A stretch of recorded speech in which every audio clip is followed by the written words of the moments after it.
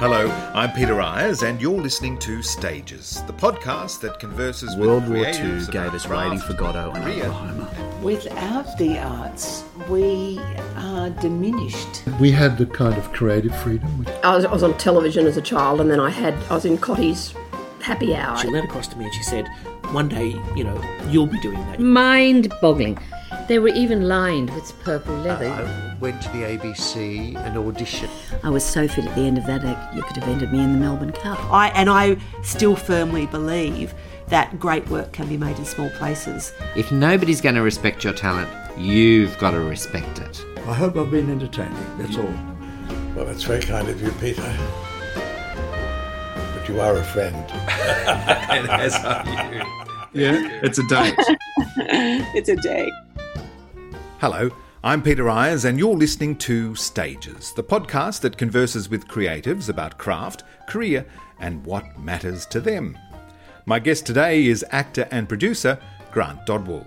Grant is perhaps best known as Dr. Simon Bowen in the iconic Australian series A Country Practice. He played the role for 3 years of its 11-year run, garnering a legion of fans along the way and 3 Logies. His television and theatre credits are extensive and include Homicide, Skyways, Willing and Able, and turns in the musicals The Sentimental Bloke, Godspell, Sunset Boulevard, and Anything Goes. Recently, Grant's creative energy has turned towards preserving great performances on stage.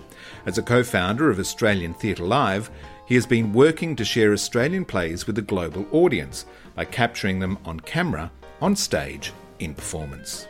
The digital platform allows immediate and easy access, perhaps needed more than ever, in precarious times when sometimes we are prevented from attending live performance.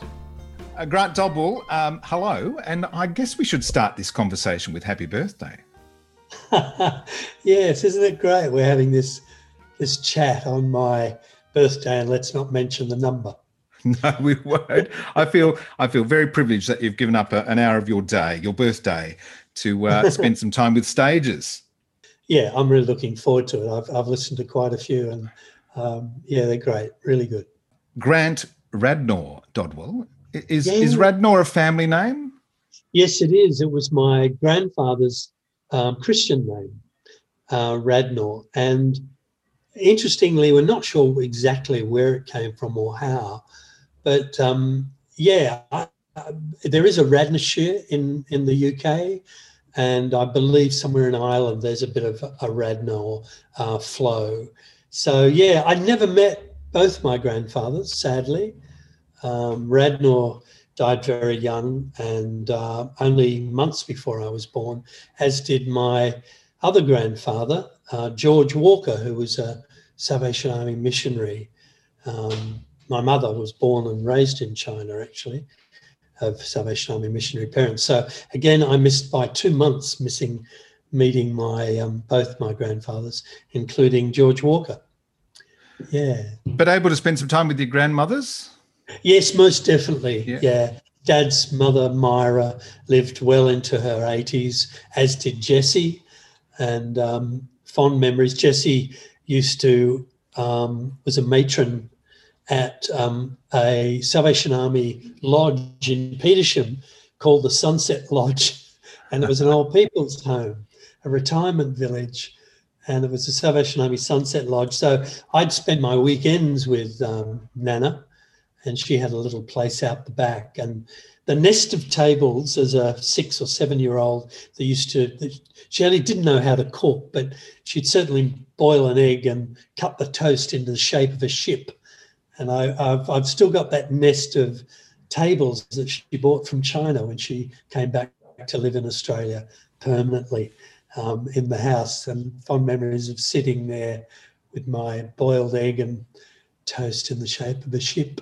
So, I did spend a lot of time with both Jessie and Myra. The acting gene, did that exist in any of your ancestors? Look, only, I guess, I know apparently George Walker, my grandfather, was a wonderful preacher, and certainly was a good storyteller, as all good men in that particular ilk are. Yeah, he was very emotional and committed to the Salvation Army, as was my grandmother. And indeed, a lot of my cousins are still Salvationists. And but otherwise, not really. My Uncle Noel was always a great raconteur. He still is. He's still alive. He's one of the ones left of the family. They all scattered my Myra's children, my and Radnor's children. They went to Canada. In fact, Keith lived in America for almost 40 years. So, but no, nothing really there. Mum played piano, beautiful piano, and had a wonderful singing voice.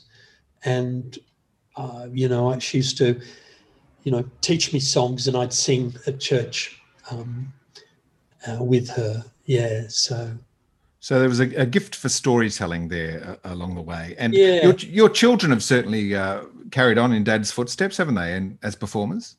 Well, yes, my youngest has, Celeste. Yeah. She's in London as a working actor. She graduated from LAMDA about 4 years ago, and she's worked at the National and Orange Grove Theatre, and she finished a film with Peter Dinklage in Sardinia during COVID. So, yeah, sadly she lives in London, but she comes over as much as she can. My eldest daughter, Imogen, is a teacher. Now, Grant, I think the last time I saw you on stage was in Tommy Murphy's Gwyn in Purgatory in about 2010. Mm-hmm. Have you retired from acting and now have a different focus, or are you still a gun for hire? Look, I'm still a gun for hire. And in fact, I did a play reading of One Day of the Year for the Actors Benevolent Fund with, and Fiona Press played my wife, opposite Alf and Dot. And Anthony Phelan played, what's his name? Wacker. Yeah. And I really enjoyed it. We had a great rehearsal. But yeah, look, unless it's something that's really very attractive, my time now is really devoted to Australian Theatre Live. And of course, I've worked for 20 odd years in the corporate acting arena, and that's sort of kept bread and butter. It's kept me together. And I still work with Raj Sidhu and my colleague Peter Hiscock in real play media. And there's a lot of people that first started working with me in the corporate arena, and it's very much like a Boal theatre. So it's not leaving acting behind at all. Yeah. We write and research a little one-act play, and then the actors remain in role. Questions are asked, and there's a great deal of improvisation. And the participants in the corporate world, whether it be a rail corp or the Navy, then guide the characters to do things differently given the information or tips and tools they're given. So we improvise the scene and see what change happens. So, it's slightly artificial, but nevertheless, theatre in its true sense creates an emotional landscape within its audience or participants. And what we've noted right from the very beginning with this, what we call real play, but essentially it's presenting actors, and in order to open up the conversation, it's a catalyst and a springboard. The emotional impact on the scene, if it's well researched and well written, allows the participants to enter into a different level of conversation around what they see happening. It's nuanced. There's no right, wrong, or good or bad. Is this the way it is? So it's still very much anchored in theatre and how theatre operates when we go to the Griffin or Belvoir. I remember when I was acting, I had a gig working with new trainee medical students where we were given a scenario for a particular ailment or medical condition, and they would have to counsel us to work out what the issue was. Yeah. And it was very exciting as an actor, wasn't it? You were actually very much in the moment and not realising what the next dialogue would be. Yeah. And in fact, I know many actors have said to me, you know, I did that workshop with you for 2 days and I had a screen test the next day. I got it. You know, it's, as we all know, I mean, practicing our craft is the way to find that lucky opportunity to sort of to move forward in the industry. Has a lot to do with continually focusing on your work, and corporate theatre allows you to do that, most definitely. I mean, you know, we do 4-day workshops with Navy leadership where the scenario is 30 pages long. And there's 4 actors that come and go during this initial interaction. And they might be playing senior public servants opposite ships commanders and fleet commanders. And they're one, you know, I have so much respect for, since I've done all this work with the ADF, you know, there's some incredible individuals who work within that particular area. So we'll come in on day 1 and there'll be a day 2 and day 3 where they're continually honing. They play themselves and we play the particular characters. I mean, I've got Lex Marinos playing a crusty old journalist at the moment, and he's fabulous. I bet. It's all improvised. Yeah. It's just wonderful. Yeah. Well, you've been an actor for over 4 decades, dare I say, now in the industry. I imagine you've seen quite a deal of change in the industry over that time. Yes. Yeah, most definitely. I think, you know, I remember when I said I'm going to NIDA, people would say, oh, what's that? And I'd say, well, you do some training, you become an actor. And they said, well, where do you do that? What's that? I mean, you know, the awareness wasn't there. I mean, you were either someone like myself who was in high school that went to the ensemble and saw Max Cullen and Max Phipps in Fortune in Men's Eyes, or saw Shane Porteous as a 17-year-old do The Night Thoreau Spent in Jail, you know, like, which were two productions that really, you know, pushed me towards the profession. There are a lot fewer of us in those days. You know, we were really lucky. You know, there'd be the same group of 10 that had turned up for the one role, where nowadays it's, you know. Yeah, there's a lot of competition, isn't there? And I think you point to that, the reasoning. There was really only one training institution in the country at the time, and that was NIDA. So there were fewer competitors once you graduated, but now there is an abundance of training schools and who are producing, you know, hundreds of students, novice actors every year. Yeah, and I think, you know, the media landscape has changed so much. I mean, even from the country practice days, you know, like, you know, promotional and marketing. I mean, you know, I'm sort of looking through some old material now that my mother used to fastidiously collect. And, you know, there were newspaper ads, full-page ads for a country practice. Well, you know, that because that's all there was. There was cinema, radio and television. Yeah, and 4 commercial stations. Yeah, that's right. Yeah. And so it's very different. And so the awareness of acting and working within the entertainment industry it has such a bigger reach. And in a way that's good, because there are people that now have the opportunity to do a show that allows them to show their talent. Tell me about your first forays onto the stage in plays like You Can't Take It With You and The Diary of Anne Frank at the Old Tote. Ah, wow. Oh, I'd forgotten about You Can't Take It With You. That's the George S. Kaufman, wasn't it? And Kaufman, yeah. We did that at, as a matter of fact, I got a text from Andrew McFarlane, who was in my year at NIDA, Angela Punch McGregor, Johnny Jarrett, Tina Bursell, Belinda Giblin. It was a good year. Not bad company. Yeah, we did that. That's a memory at the Jane Street Theatre as a student production.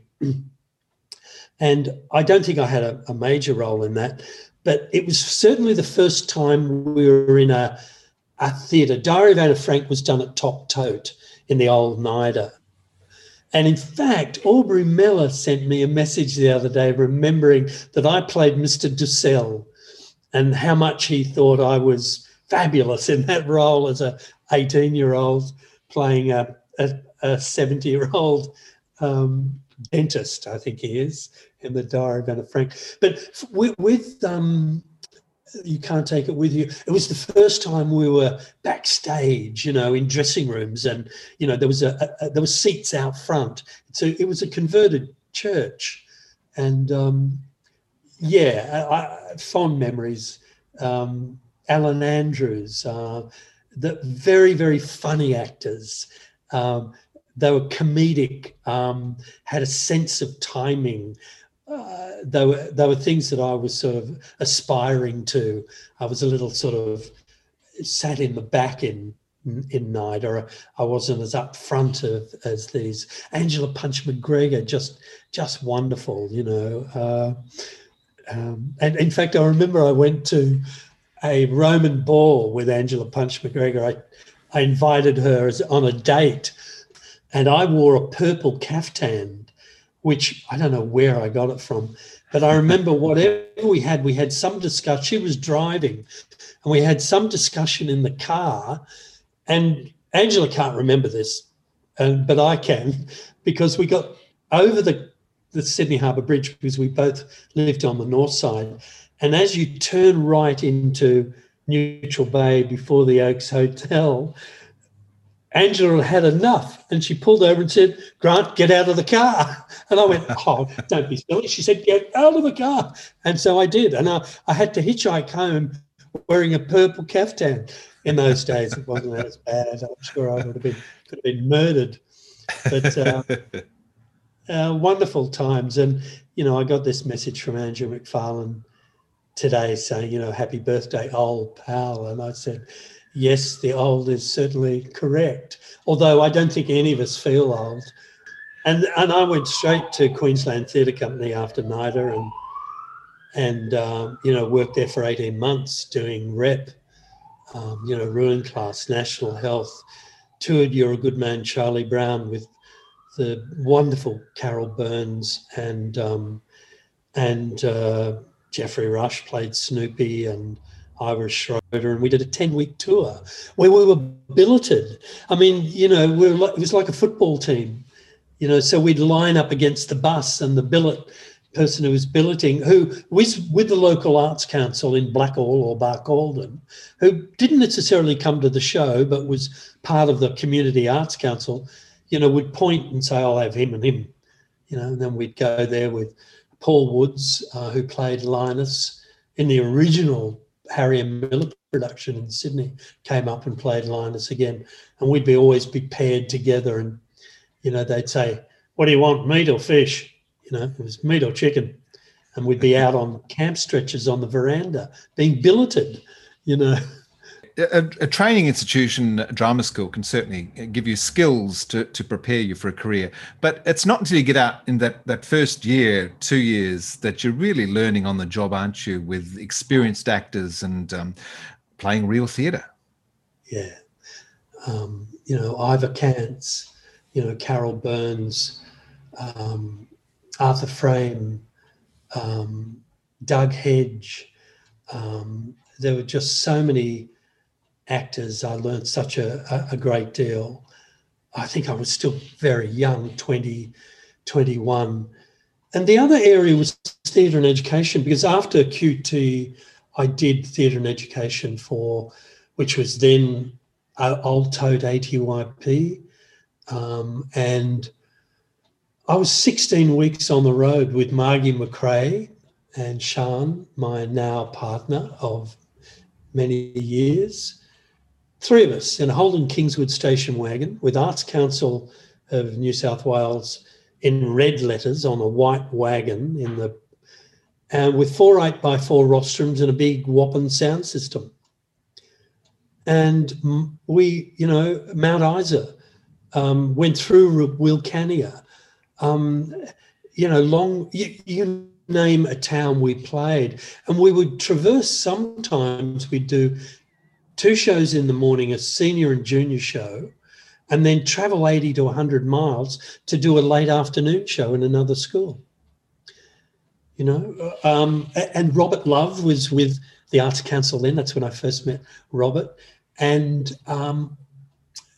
so that was a real education, that theatre and education.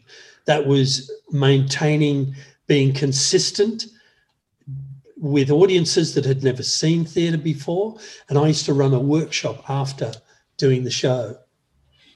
And there are a few actors, Gary Scale being one of them, who was at one of those workshops. And as he said, it's all your fault. That would have been in Geelong, probably. Yes, yeah, and that was with Melbourne Theatre Company, because then I did theatre and education, and Jonathan Hardy directed a play with Greg Shear, We're on the Road. I did a 2-hander. Yeah, again, we're in a Toyota Hiace that time, you know, early morning, you know, 9 o'clock performances. And a great way to hone your craft in front of because we're talking the audience is very young. Yeah. Especially we played Win Leighton's, you know, like where they keep people, what do you call them, before they go to jail or before they have court cases. It's a holding, you know, Win Leighton girls.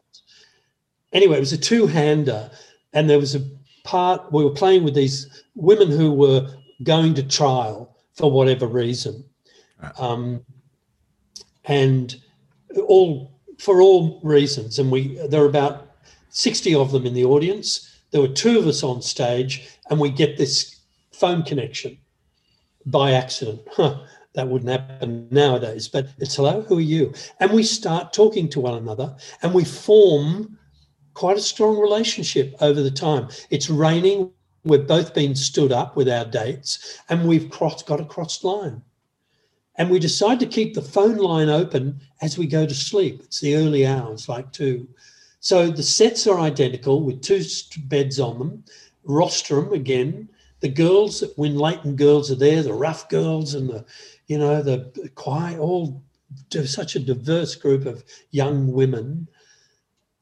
They're loving the play, and we both fall asleep, and we give it generally about 10 or 15 seconds to denote time passing. Well, one of these girls took off her sand shoe and threw it at me, and it hit me in the head to wake me up. And, of course, then the prison wardens came down and grabbed this girl and carted her out. And, you know, what experiences do you get when an audience is that involved that they decide they need to wake you up with a sand shoe thrown at you? And then we had afternoon tea where they had made the cakes, and a few of them came up and said, don't eat the sponge cake, it's got eggshells in it, because they were going to get back at us. Right. So they loved the show so much they warned us not to eat the sponge cake, which we didn't. Very good. So theatre and education, yeah. Your career in television is starting as well, and I believe one of your first gigs was Homicide. I love talking to alumni of Homicide. Who did you play in Homicide? I played a character, would you believe, called Harold Pratt. And in fact, it's on YouTube. Someone found it the other day, and I think someone put a photograph of me on Facebook. I was a welder. I was the red herring. And Igor Uzens, who was a director, it was the second last Homicide. And, I was the red herring. My girlfriend was the one who'd been beaten up, and I was interviewed by the cops. And, it was soon realised that it wasn't me, indeed. But I looked back and I thought, it's not too bad, actually. You know, quite a good performance. My voice seems a lot higher. Oh, yes, I think all of our voices deepen as we get older. A lot of English series would come out and do a version of themselves in Australia. And, of course, Dear Father, with Patrick Cargill, you had an episode in that. Yeah, a few episodes, I think, with Father Dear Father Down Under, and I was Sigrid Thornton's boyfriend. Or was it Sally Connor Bear? Sorry, Sally Connor Bear and Sigrid. I think I was Sigrid's, and I was a university student who had a passion for photography. And there was one scene where Sigrid and I were bouncing on the bed, and Patrick Cargill comes in and finds us and admonishes us and tells me to leave. I think that wasn't too much on that. But that was when Channel 7 brought out English producers because they did a Doctor Down Under as well. That's right. Yeah. So, again, a great learning experience. I did a pilot with Jeannie Little too, which was called Cuckoo in the Nest with Darling Jeannie. And I remember there's quite a few young actors involved, and she drove us home, because I don't think they gave us cab vouchers, and we were about to walk down to the train there at Epping. And she said, "Oh, darling, come with me. Where do you live? And she drove us all to our individual homes. I remained a good friend of Jeannie's from that pilot. It was never picked up, but it was fun to do. And of course, at this time in the mid-70s, Australian television is only about 15, 20 years old. So it's still a learning ground for a lot of the creatives involved, the writers, the directors, the actors. Catch Us If You Can was like a series, only lasted with Auntie Jack, Graham Bond, and I doing improv gags, like capture gags. They do them now, So, people would be in a restaurant and Graham had come out saying, we want everybody to use these loud hailers and call out what you want in a cafe, because the waitress is not working today. So I'd have to start and say, 2 eggs on toast, thank you. and then we'd get other individuals to do it. And then we also had money in a bucket, and we were on a roof, and we'd hire a casual to come in and hang out $50 bills or $20 bills on a line to dry them. And that was Catch Us If You Can. It was like Candid Camera, basically. Yeah. Do you remember your first encounter with the television as an audience member? When did you first discover TV? Oh, yeah. Well, Uncle Norm, who was Dad's sister's husband, wonderful bloke, lived in America for like 20 years, came back, same accent. Yeah, no worries, hadn't changed a bit. I went and saw the wrestling at Channel 9, and they had a program.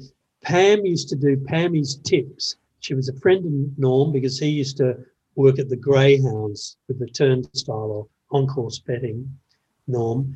And I must have been 14, maybe older, I'd go to Channel 9 early in the morning and watch Clarence the Clocker, which was a sporting program with Pammy's Tips, a panel sporting show. And then in the afternoon, they'd do the wrestling. And I'd sit in on the wrestling. So, because many years later, I did the Mike Walsh show and Ray Martin doing that in that same studio. Yeah. Wow. So that was my first experience of viewing television. Yeah. I like when I left school, I auditioned for NIDA twice. Well, and they told me to go away and come back, and I got in the second time. But what I'm doing now is sort of what I really wanted to do was produce and work in film. And I wrote letters to every company in Sydney in the late 60s and got a reply from all of them saying, well, when you finish school, come and see us. So in those days, you could start as sort of working as a stagehand or a copy boy in the office. Yeah. So that was my early taste of television, yeah. Well, of course, 1981 comes along and you land a role which is going to have a significant impact on your career and Australian audiences as Dr. Simon Bowen in A Country Practice. Yeah. There's a big resurgence now because it's back on 7+. And no, I'm not getting any residuals. There was a very very clever accountant who put in a clause in our contract saying, so we were paid, as we were paid for, various other things. But the clause was for any future electronic medium, and that covered all what's happening now. Yes, you would never have thought of streaming then. No, of course not. But there was some smart lawyer contractor who thought, any future electronic medium. Anyway, it's on now, and I'm getting, little letters and things saying I'm watching Country Practice again. And look, it was, the best thing about Country Practice was, and I was at Lorraine Desmond's farewell the other day, and we greeted each other, Shane Porteous, Wendy Strelo, Shane Withington and Anne Tenney. I think that's all that could make it. Even Jim Davin, the producer, couldn't make it from Melbourne due to COVID. But you don't use words, like there's no, hi, good to see you, how are you? How are you going? It's really interesting. It's a simple look and a hug, perhaps an extended hug. And that's it. There's no, later on there might be, what are you doing now, or anything like that, but it's almost telepathic. It was only 3.5 years. We were the underdog. They put us on in non-ratings period. And again, in those days, decisions were made by the top guy, Ted Thomas. Ted Thomas wanted a Country Practice. We did the pilot. Then Anne Tenney and Shane Withington came in as Molly and Brendan. And a lot of the executives gave it the thumbs down. They said, no, it's not going to work. And Ted said, well, I don't care. We're doing it. Now, I don't know how. I think, people would probably say, well, it's a lot more fair and equitable nowadays, but I'm not sure. There was no interference in those days from the network. They left you to do your job. They didn't interfere with casting and say, no, we want that person in, not that person. Or, they gave the producers and the creatives their job. They trusted them. There was a respect there. I'm sure there still is, but it's very muddied. And the compromise for Ted was, the executive said, all right, we'll put it on in non-ratings. Let's not do a big fanfare. Let's put it in the Christmas period. So Ted said, okay, well, let's do that. Well, we started the first season prior to Christmas, and sure enough, it went on. And over that Christmas break, it built an extraordinary following, and then just built and built to be one of the highest rating shows within 2 years in the history of Australian television. Yeah. But we were, as a cast, we were all ex-theatre, not saying that, that's, I guess there was a commonality there for us, not saying that it was any better than a cast that hadn't done theatre, not saying that at all. But there was an underlying commonality. We understood each other, and when Penny and I went in and we had 20 minutes of dialogue to film in an afternoon, or from 11 o'clock till 5 or 6, extraordinary. You need colleagues, professionals to work with that push you, that work towards you giving your best. And that's what the cast of ACP were. And, of course, our writers. We had extraordinary writers and producers. As I mentioned, Helen Scott, the darling Lynn Bionis, who I went on to do Willing and Able with, Ted Roberts, Louis Bionis, inventive, risk-taking writers who gave you the opportunity, and the television world and the viewers an opportunity to invest in something that was more than just who's up who and who's paying the rent.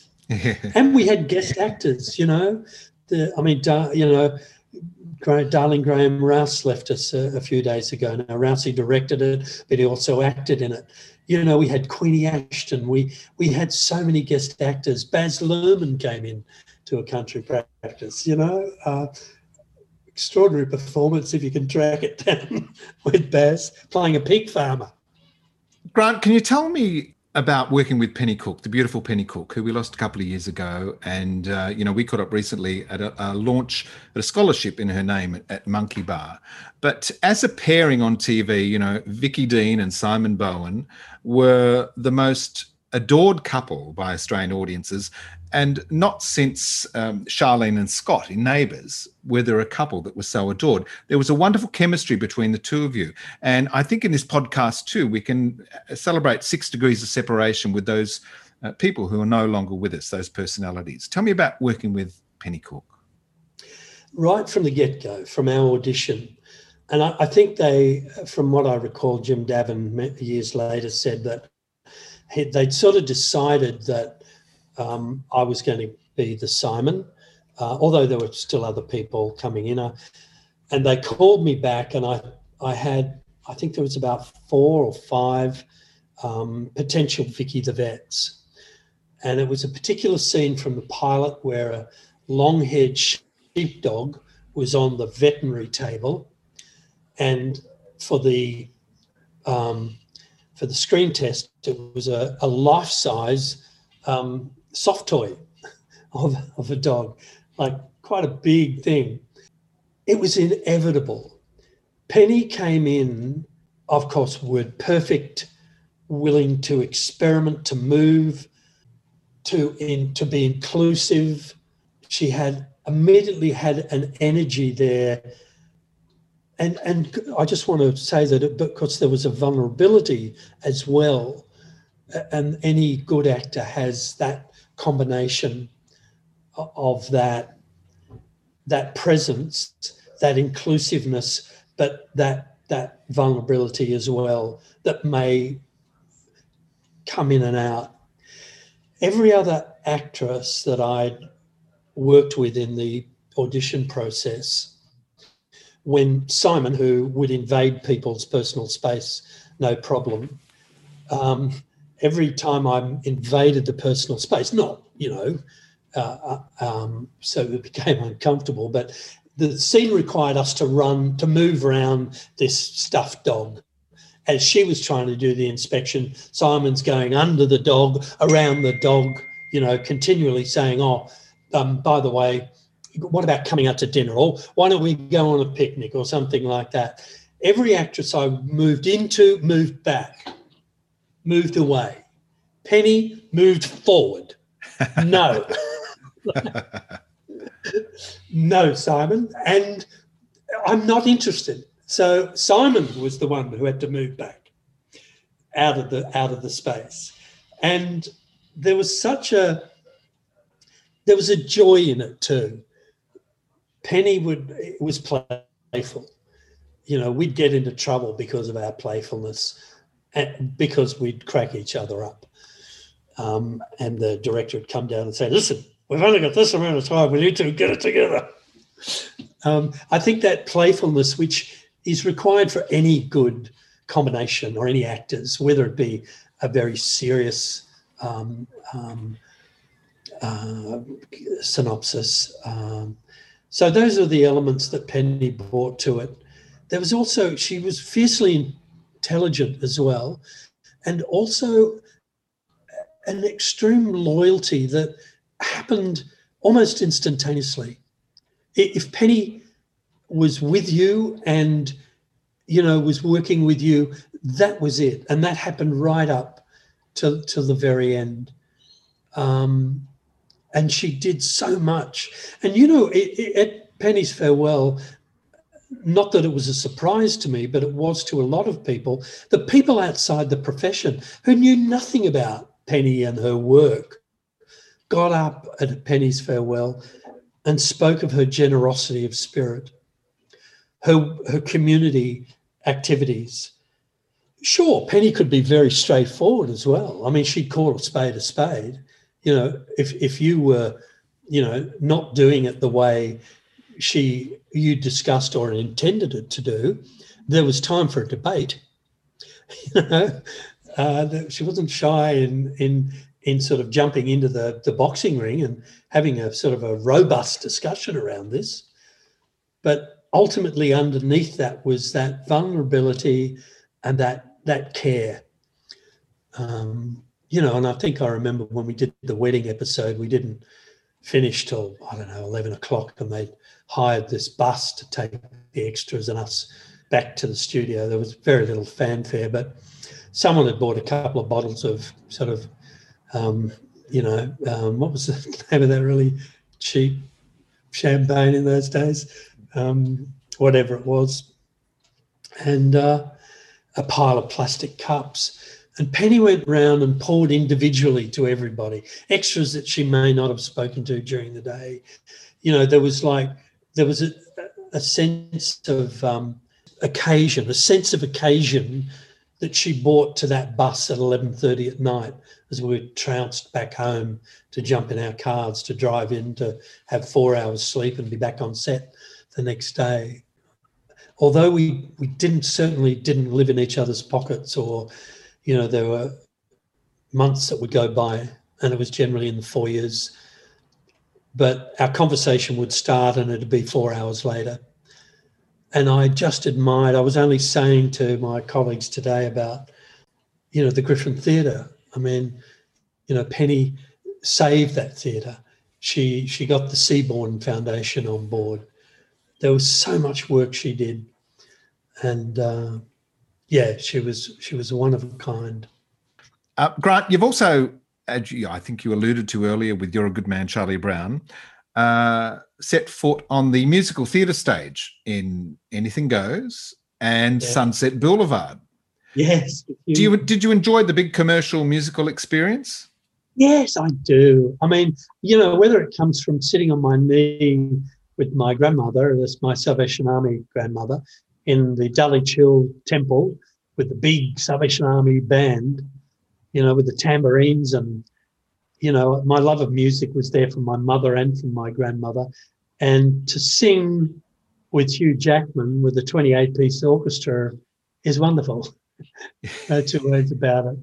I only came in, I took over from Robert Grubb from Grubby, and playing Sheldrake. And she was so generous because I only had a few days to rehearse it in. I knew the song, my main song, and, Hugh gave me extra time during our, rehearsal on stage. And, I loved it. It's just a pity it didn't tour to Absolutely. Sydney. It closed down there. It was a lavish production. It was beautifully realised. Yeah, so I do. And Anything Goes with Geraldine and Simon Burke, again, just a fabulous experience. And requiring a different discipline, because you're delivering 8 performances a week where you're not just acting, you're singing and dancing as well. And you had a big number in that with The Gypsy in Me. Yeah, that's right. Yeah, it was like a 3.5 minute, 4 minute. Geraldine had so much patience with me because I'm certainly not a hoofer, and Geraldine is. And when we came to re-rehearse it, I remember her saying, "Why have you forgotten this?" But I would come off in a lather after that. But we did it. She, working with Geraldine, of course, again, an honour and a privilege, because she, again, demands so much of herself and you as a performer on stage. And I used to love doing that, The Gypsy in Me. It was a great song. Lord Evelyn Oakley. That's right, yes, with the monocle and The Gypsy in Me. Again, I learnt the song for the audition. I remember people saying, "I shouldn't do that. You should just come in and shouldn't learn the song." And I thought, well, I think it's fairly straightforward, the song. I don't think it's going to be interpreted in any other way than what I've heard. So I just went in and did it. And the same, with Sunset Boulevard, I had to learn the song straight up, yeah. Our earlier conversation about discussing the changes which have happened over a 40-year period. We're now at a time, who'd have thought, and I think it's very exciting, where you and your organisation are capturing performances on stage and allowing them to be shared with a global audience. Tell me about Australian Theatre Live. Yeah, Australian Theatre Live, well, we were initially called Australian National Theatre Live, but there was some confusion around National Theatre and our being associated with National Theatre, which wasn't. The only association with National Theatre was, 6 years ago, I said, why haven't we got an equivalent to National Theatre? Why haven't we should be, at least archiving our Australian plays. And if there is a distribution market to be had, why don't we do that? It wasn't easy in the beginning. I think we were up to date with all the latest research, but one of the biggest pushbacks was, we're going to lose audience members. People are going to watch it in the cinema or on iView, and they're not going to go to the theatre. Well, it's the opposite. I'm reminded too, when soccer first was going to be on television, people went, "Oh, that's it. No one's going to go to the stadium." No, they still go to the stadium, and indeed, Hamilton was really proved for a lot of naysayers, even up until last year. Hamilton went on, and Disney were very nervous about putting it on because they knew they had productions happening everywhere. Well, it increased ticket sales when it went on Disney Channel. This is the film performance of the original Broadway cast, yes. Yeah.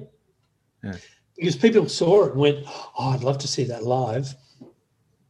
Well, that's the theatre is a live experience, and when you can't get there, then watching a filmed version of it is the next best thing. But people will always try and get there for that live experience. And also, what I've appreciated because there are companies all around the world filming their product and making them available, it's terrific to see those actors in London or America or Europe somewhere strutting their stuff.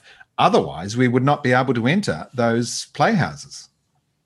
Yeah, I think COVID, is devastating for our industry, but it sort of opened it up for us. ABC iView came to us, and we had 5 productions.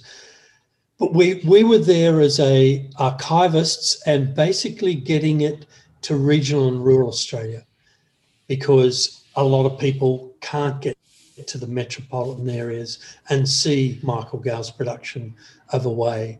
But we only screened last week in Bundaberg at the Moncrief Theatre, Away, and wonderful feedback, Sunday, 2 p.m. screening of Away. Now it's the production's 3 or 4 years old, but it's still there. The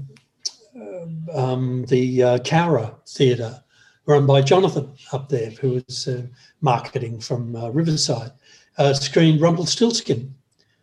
Fortunately, before COVID, before I don't think they're locked down in rural, are they? No. But again. A